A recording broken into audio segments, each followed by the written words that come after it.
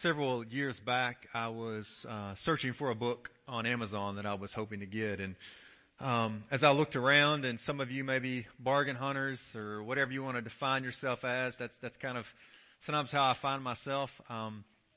And I was looking and I was searching desperately to find this book. And as I looked on Amazon trying to find this book, I found this book, a hardcover, brand new. It was not for $18. Instead, it was for $3. And I remember, like, for the next 2 days as I wait on my Amazon Prime shipping to get here, I'm bragging to him, like, dude, I got the $3 book, and, like, that's how it rolls, and that's why, and all this. And then I'll never forget, I ran the mailbox that day and opened up, and I was looking for this, and I got a hardcover brand new, but it was actually this. Yeah. It was like a few key quotes from each chapter.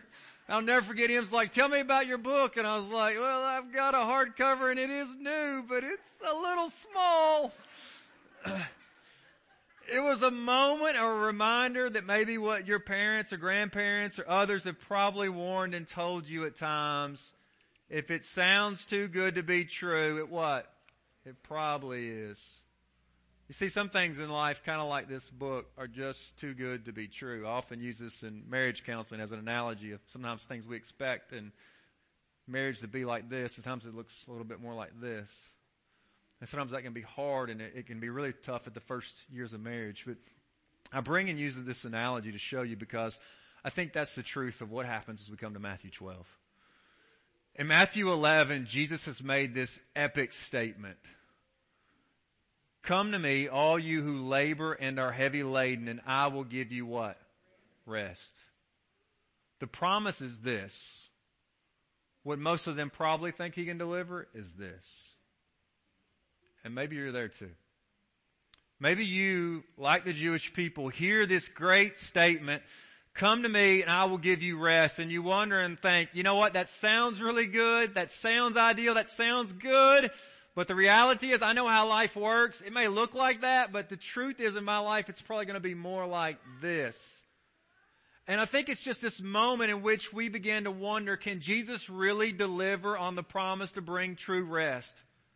And can we be actually faithful to God by resting in Jesus alone? Right? Could the Jewish people step out of this Jewish way of life of trying to follow the law according to what their rabbis and their teachers have been telling them and now follow this other rabbi, this other teacher? Could it be true that he could actually deliver on this promise to bring rest? It's this tension in the text, I think, that Matthew now brings us to the ultimate place of rest for the Jewish people, the Sabbath. It's the day of rest. This text seems to highlight that tension as we, just like the Jews, all live in a world that seems to demand that we are constantly doing enough good things to be accepted by God. But the Bible actually shows us today that it's not about what we can do to earn God's favor. It's actually about His mercy. Today, the big truth or the big idea from the text will be this, that Christ can give us rest because He is Lord, and He does it by showing us mercy. Christ can actually truly give you rest because He is Lord, and He does it by bringing or showing you and I mercy. So today we're going to tackle maybe 3 questions from the text. One is, first, where or when can Jesus actually give us the rest? That's where Jesus finishes, or Matthew finishes his 11th chapter, right? Verse 28. Come to me, all you weary and heavy laden, and I will give you rest. The question is, can He do it? And so Matthew 12 seems to be the answer to that specific question. Secondly, we got to ask, well, why can He give us rest? And then thirdly, well, how? Like, how does this rest actually come to me? How does it land in my life? So let's tackle the first one, right? Asking that question, where or when can Jesus give us rest? And the answer is this: Jesus can give us rest in the greatest area of our lives. And if He can do it in the greatest of areas, then that means He can do it in the least of areas too. That's what's going to happen here. Because the Sabbath is the ultimate day of rest, or so it's supposed to be. But that is no longer what it is for the Jewish people. The Sabbath, instead of being a day of rest for them, has become the most wearisome and tiresome day of the entire week. And it's that very place, the heart of that Jesus is going to attack and say, I can bring rest in the greatest area in need of your life. And if I can do it there, I can do it anywhere. Turn with you would, Matthew chapter 12, begin in verse 1. At that time, Jesus went through the grain fields on the Sabbath. His disciples were hungry, and they began to pluck heads of grain and to eat. But when the Pharisees saw it, they said to him, look, your disciples are doing what is not lawful to do on the what? The Sabbath. That's the tension of the text. Sabbath, right? They're walking through these grain fields on the Sabbath. The Sabbath was their seventh day of the week. It was what day of the week for them, actually? Saturday, right? So Saturday was the seventh day. It was a day in which they were to rest. And you wonder, like, well, why is that? Why was it to be a day of rest? In fact, the law commanded, the fourth commandment of the 10 commandments, listen to what it says. Exodus chapter 20, where the 10 commandments are listed. Beginning in verse 8, remember the Sabbath day to keep it holy. 6 days you shall labor and do all your work, but the seventh day is a Sabbath to the Lord your God. On it you shall not do any work. You, your wives, your kids, your servants, nobody does any work for. Look what he says there, verse 11. The Lord rested on the seventh day. They are following the Lord's example. So there is a zeal and a passion to follow God's commands and to honor Him and bring glory to Him. Yet in their zeal, the religious leaders have made the Sabbath anything but a day of rest.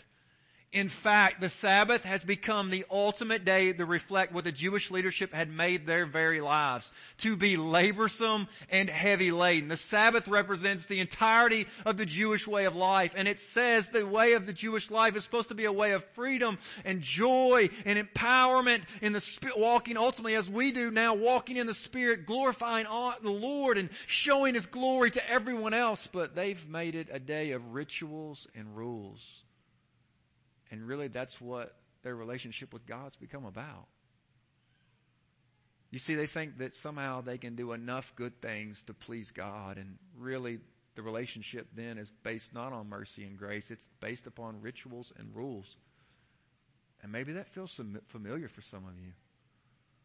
Like your life with the Lord and your relationship with Him is just based upon how good you do, or if you can do enough of this, or you can be serious enough this week, or you can read your Bible. I mean, whatever it is. But listen, the challenge with this is the Talmud. The Talmud is a Jewish book in which their rabbis have written different rules and regulations. In fact, in the Talmud, as they speak about the law, there is 24 chapters on the interpretation of what it means to keep the Sabbath. 24 chapters. One rabbi spent 2.5 years just studying one chapter to interpret what it actually meant. Here's just a glimmer of what those were. The laws are just crazy. One law on the Sabbath was that chairs could not be moved because they tended to drag ruts across the ground, and that was a violation. Women couldn't look in a glass because they thought they might see their reflection, see a gray hair, and want to pluck it out, which was a violation. In fact, listen, the Sabbath is so serious today that if you were to be with an Orthodox Jew at this point, they would turn their lights on Friday night so that when they walk into the room on Saturday, they don't have to flip the switch. If you were to get into an elevator, is everything okay? Is it not on? Okay. If you were to get into an elevator, what you would notice is they have programmed in some places their elevators to stop on every single floor on the Sabbath. Why? So you don't have to push a button. That's how serious they are about keeping this law. And so listen, the truth is, right, as you come to this, you've got to realize, man, listen, that there's a lot of laws that they're bringing out and just trying to weigh the people down, to laden them down. And so, it's a challenge for them to be able to live this way. And so the beauty is guess what? Is that Christ is coming to bring freedom to them. He's coming to bring that joy and the hope of Christ. And so it's this hope that He brings to us.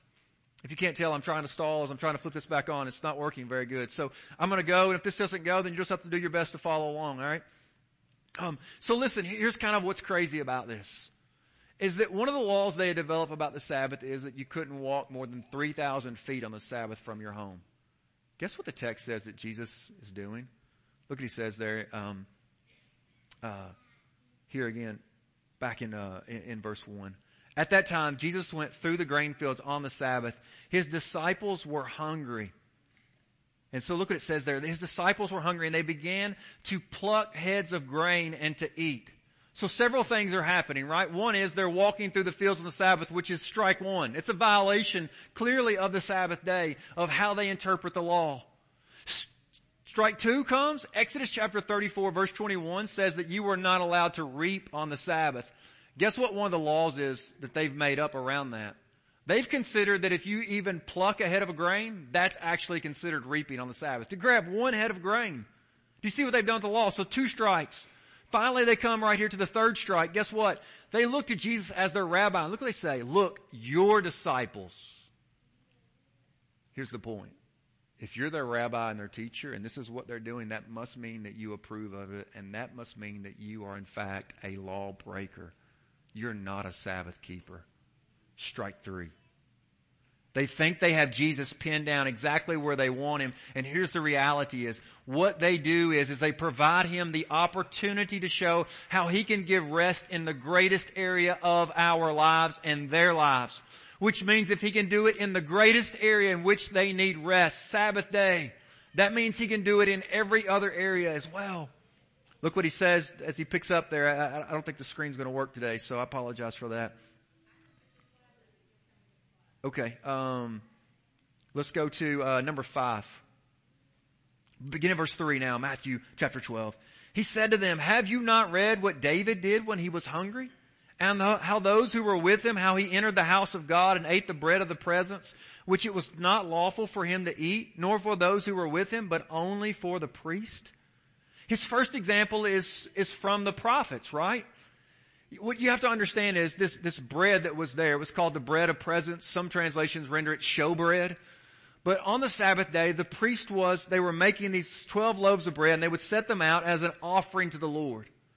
After this offering was finished, the priests only were allowed to eat them. And that's what the tension is. In 1 Samuel chapter 21, David and his buddies are on the run from King Saul as Saul is trying to kill him.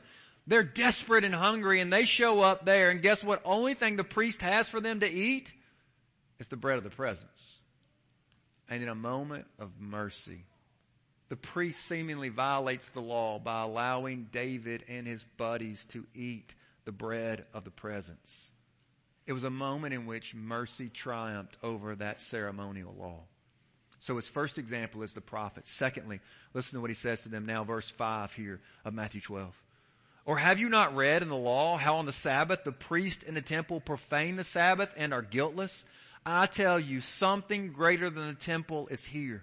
His second example is right from the law. Have you not read the law? Right? He's seemingly, there's some way in which it's like, it's a little stinging rebuke, right? You guys know all about the law. I mean, the Sabbath's all about all your extra laws and you don't know the law?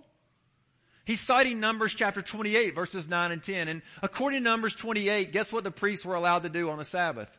Work. The priests were allowed on the Sabbath day, according to the law, they were commanded to make offerings. And not only just offerings, they were commanded to do double offerings, twice the amount of offerings on the Sabbath.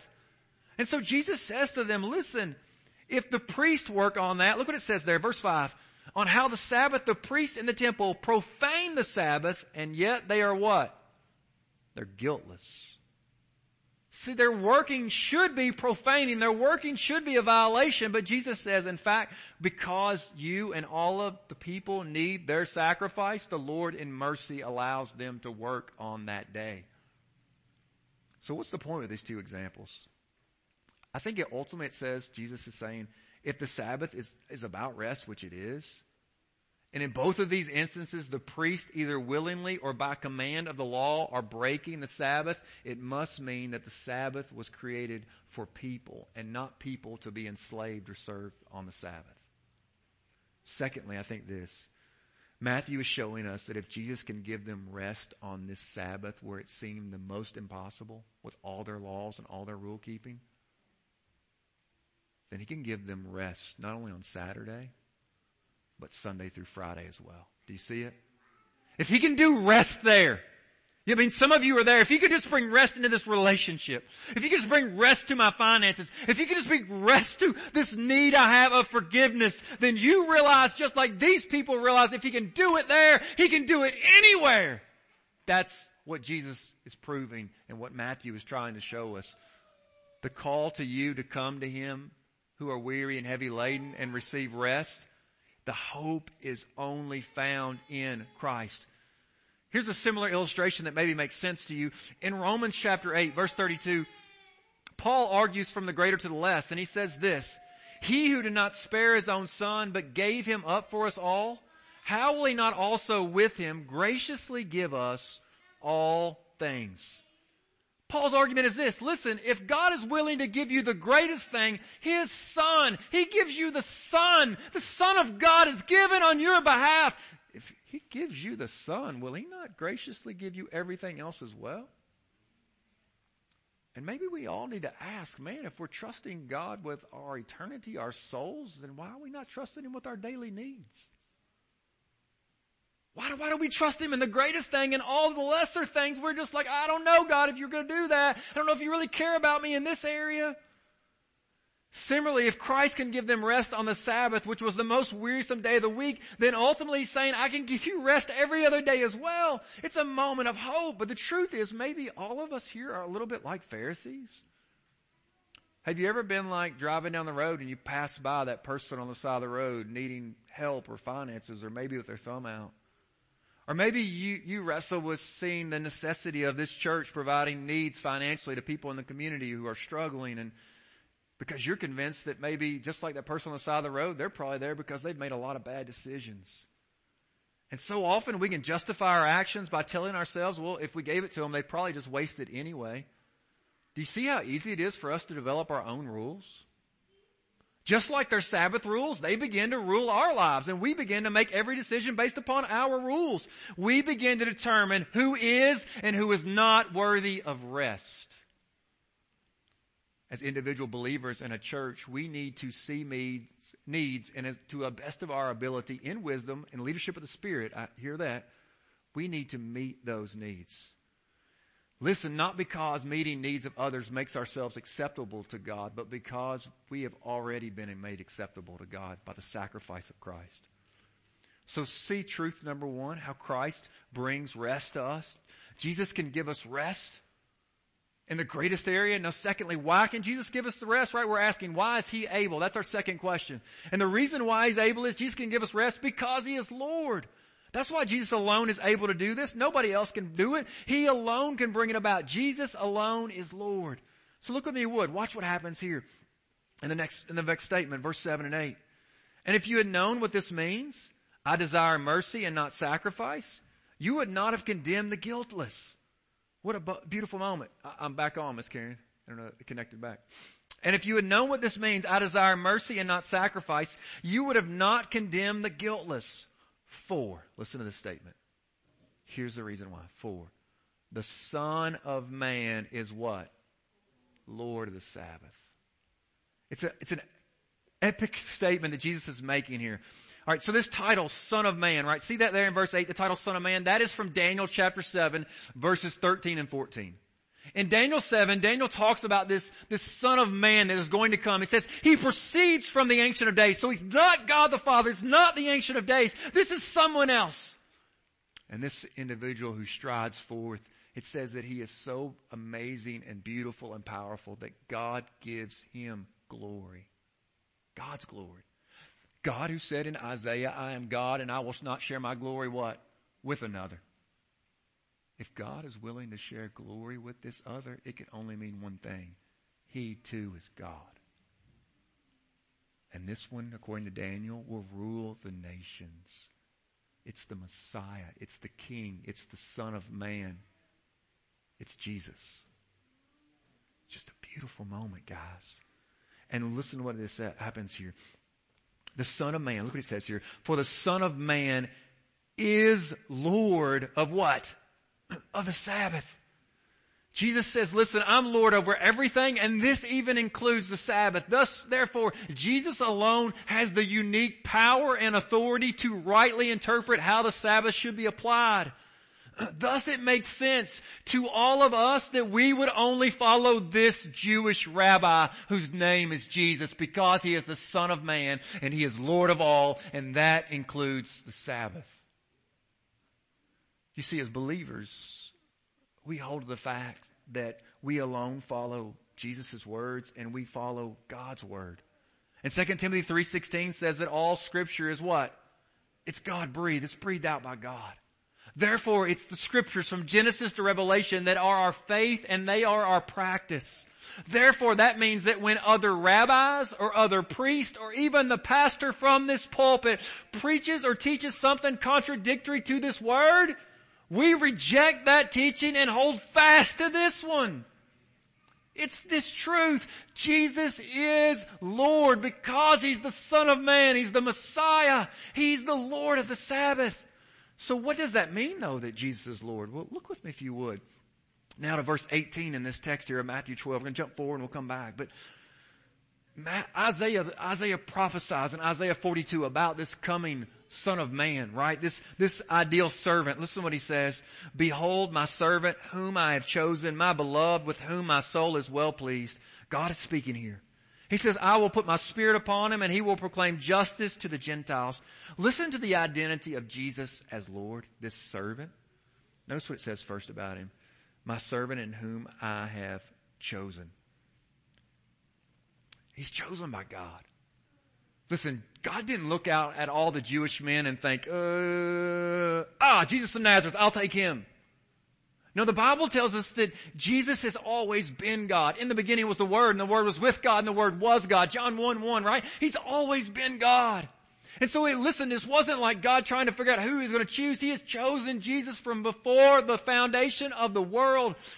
Thus John the Baptist could say, behold the Lamb of God who takes away the sin of the world. Jesus is the only person that can save you and I from the pit of hell. He's the chosen of God. Secondly, listen to what he says here. He is my beloved. Jesus is loved by God. God in His perfect love has settled His love on His Son, and it is unchanging. He loves the Son perfectly. Third, with whom my soul is well pleased. So Jesus is chosen. Jesus is beloved. With Jesus, God is well pleased.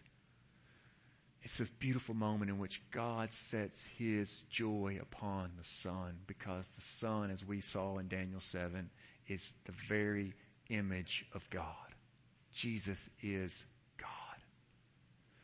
And so it's this moment in which God just bestows upon His Son that He's chosen, He's beloved. With Him, my soul is well pleased. Because Jesus has a unique identity, doesn't He?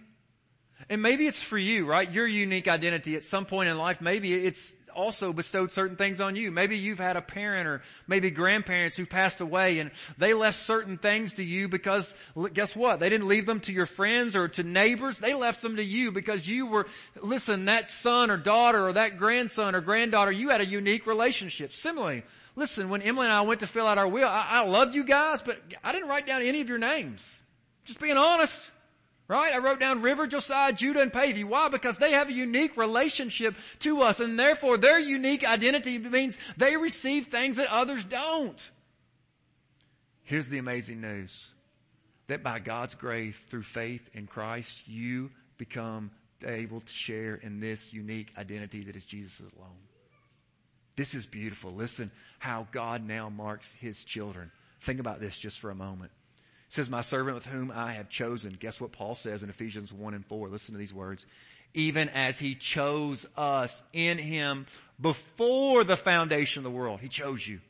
You sang it last week. You sang, I am chosen, not forsaken. I am who you say I am. God could have forsaken us, but you sang, and the words of Christ speak to us today, saying, listen, in love, He chose us. Secondly, look what else here it is. My beloved, listen to Jesus, He's my beloved. Guess what God does? In Romans 5:8, God demonstrates or shows His love for you in this.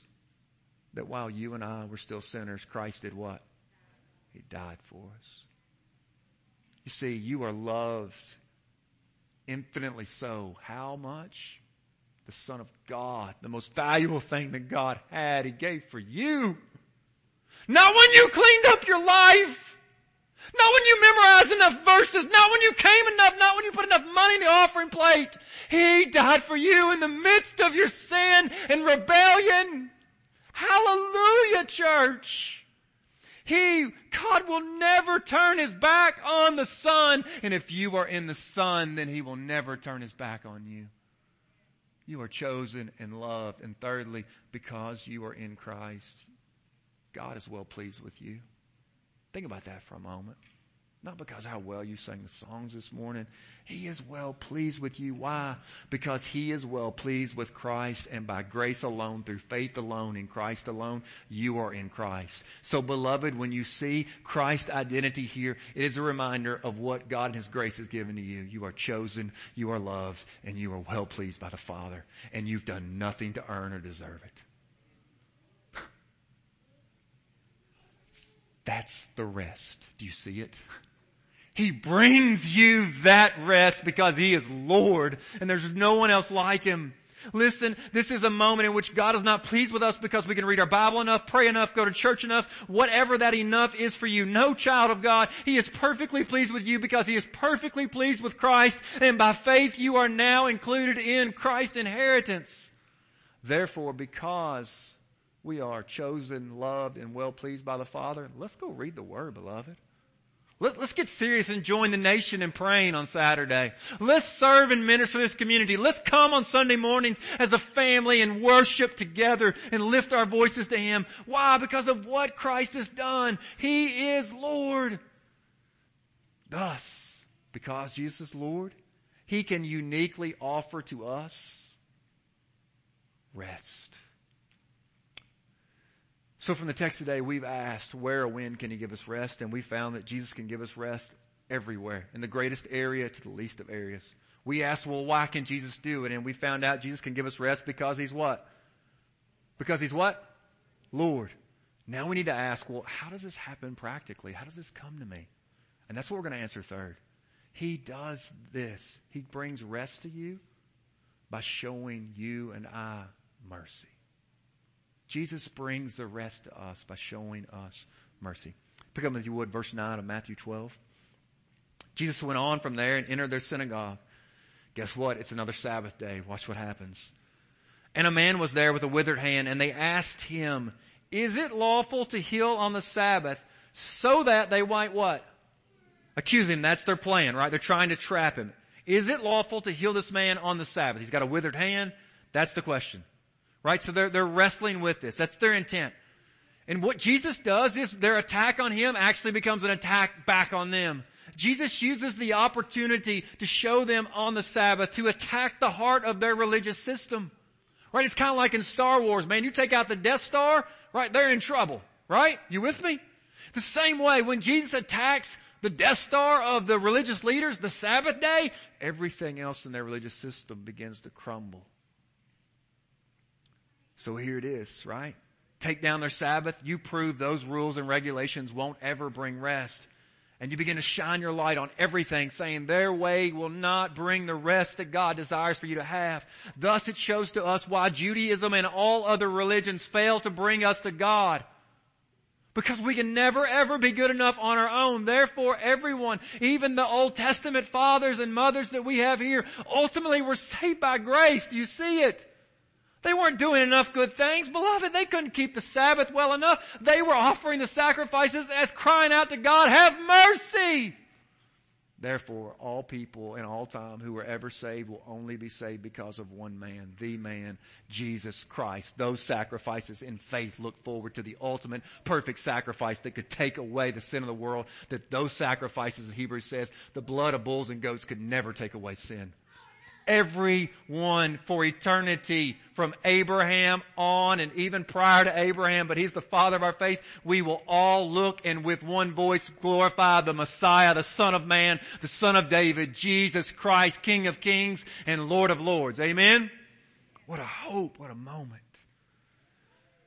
And it's this moment here as this text comes that Jesus shows us that we, just like His disciples, just like David and his friends, just like the priest on the Sabbath, just like the people on their need on the Sabbath, just like this man now with a withered hand, we are all in desperate need of one thing, and that is mercy.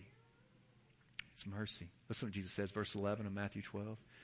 He said to them, which one of you who has a sheep, if it falls into a pit on the Sabbath, will not take hold of it and lift it out? Verse 12, of how much more value is a man than a sheep? So it is lawful to do good on the Sabbath. Then he said to the man, stretch out your hand. And the man stretched it out, and it was restored, healthy like the other. What a beautiful moment. A moment of just, Jesus' response is an argument from the less to the greater.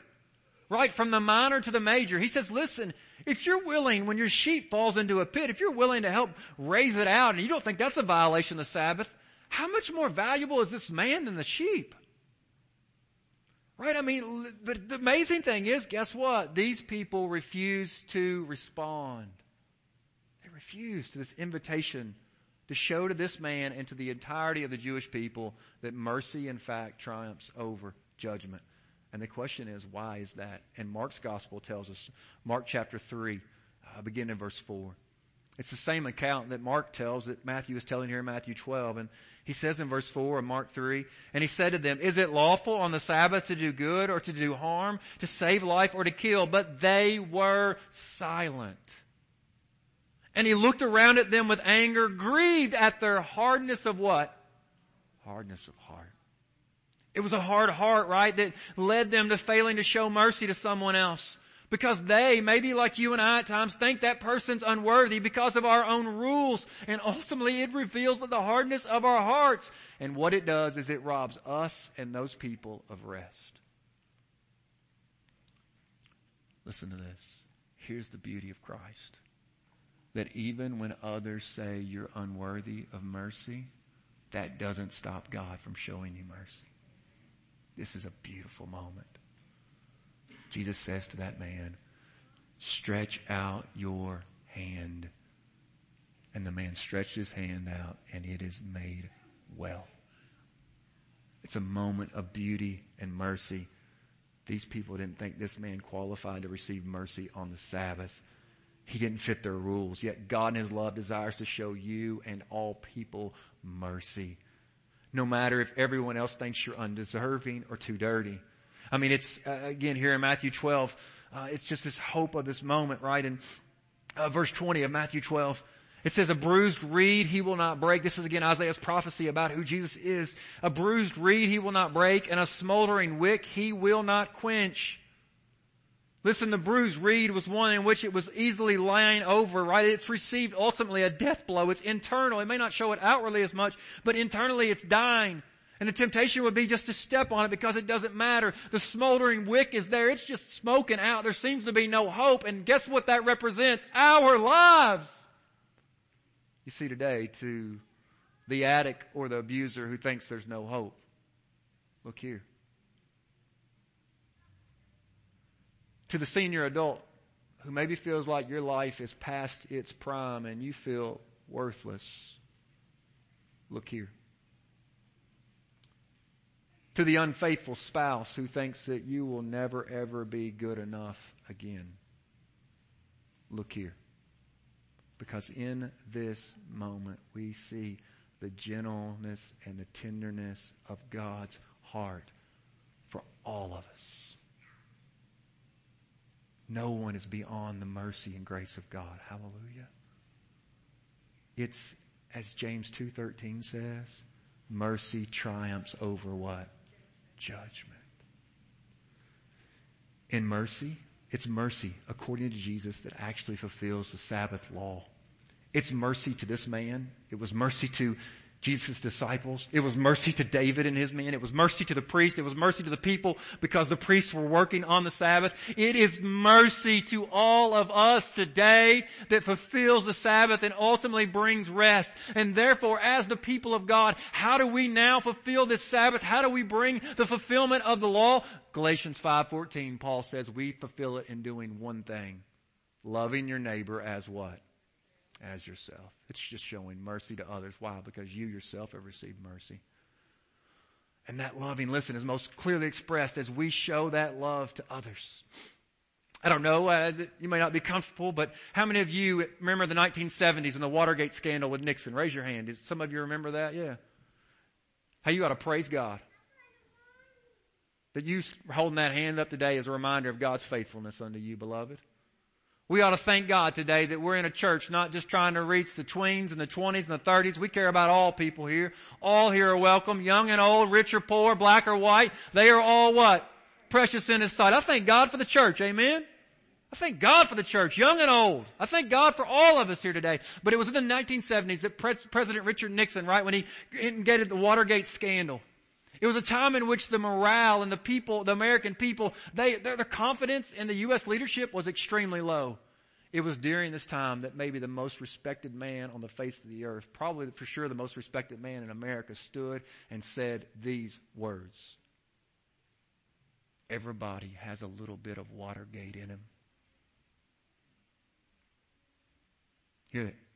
Everybody has a little bit of Watergate in him. The man that spoke those words, the great Billy Graham. What was Billy Graham's reminder to people in the 1970s? We all, like Richard Nixon, are sinners in need of mercy.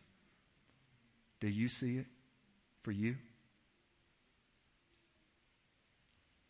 Got a little Watergate in you? Got some scandal in you? It's not beyond the grace and mercy of God. Today you can be forgiven of everything you've ever done, thought, every wicked motive of your heart. You can truly be free. You can experience this Sabbath rest. Come to Christ and you shall experience perfect eternal rest. And for those of us who are in Christ, then beloved, we need to look out and realize that other people who have Watergate in them are people just like us who have Watergate in us, and they need mercy, and we show mercy. Why? Because we ourselves have received it and need it desperately. Not just to be saved, but to continue just even this day. The grace and mercy of God sustains all of us. Beloved, this church, we desperately must show this community mercy. We desperately must show one another, our brothers and sisters in Christ, mercy. We must show the nations mercy. We must show our families and our spouses and our parents and parents to children. We must show one another mercy. Why? Because Jesus came to bring us rest, beloved. And that's how Jesus answers. Thy kingdom come, thy will be done on earth as it is in heaven. You bring about fulfillment as you show mercy and as you rest and trust in Christ alone and nothing of your good works. Praise God. Amen. Man, I want to say I praise God today. I have struggled so much with this text, so much that yesterday I spent all day rewriting the entire sermon. And I praise God for His faithfulness, that He would bring out clarity to you and I, because I'm telling you the other text that I was going to preach, or the way in which I was going to preach it wasn't clear. I didn't even know it was clear. And God in His mercy and grace has seen fit to give us today clarity from the Scriptures, hope in Christ alone. Hallelujah to the name of Jesus. I just want to praise Him today that He had mercy on me this week. Man, praise His name. Wow. Let's pray. Lord Jesus, thank you for giving us rest. It's you alone that gives rest. Thank you, God, that we can hope and trust in you alone, Lord. Father, I pray today for anyone here who feels too dirty, too far gone. Lord, I pray that your mercy and your grace has met them in the Scriptures by the power of the Holy Spirit, and today they fix their eyes on Jesus alone. For those who are believers here today, I pray this text compels our hearts to go and show mercy to everyone we meet, because we too desperately need mercy, and we all need rest in Jesus alone. Thank you, God, that you are the fulfiller of the Sabbath and the fulfiller of the law. And by grace, you have chosen us and loved us, and with us you are well pleased because of Christ. That is the place we rest. In Jesus' name, amen. This is Todd Young with Greensburg Baptist Church. Thank you for joining us today. If you've accepted Christ during today's podcast, we would love to hear from you and connect you with a home church in your area. Or if you have questions regarding a relationship with Christ, Brother Blake and I would love to speak with you. Please contact us at the church office at 270-932-4495 or connect with us through our website at greensburgbaptist.com. In addition, you may visit our website anytime to access the sermon videos and podcast of any recent sermon. You may also subscribe to our podcast in the iTunes Store. Have a great day today.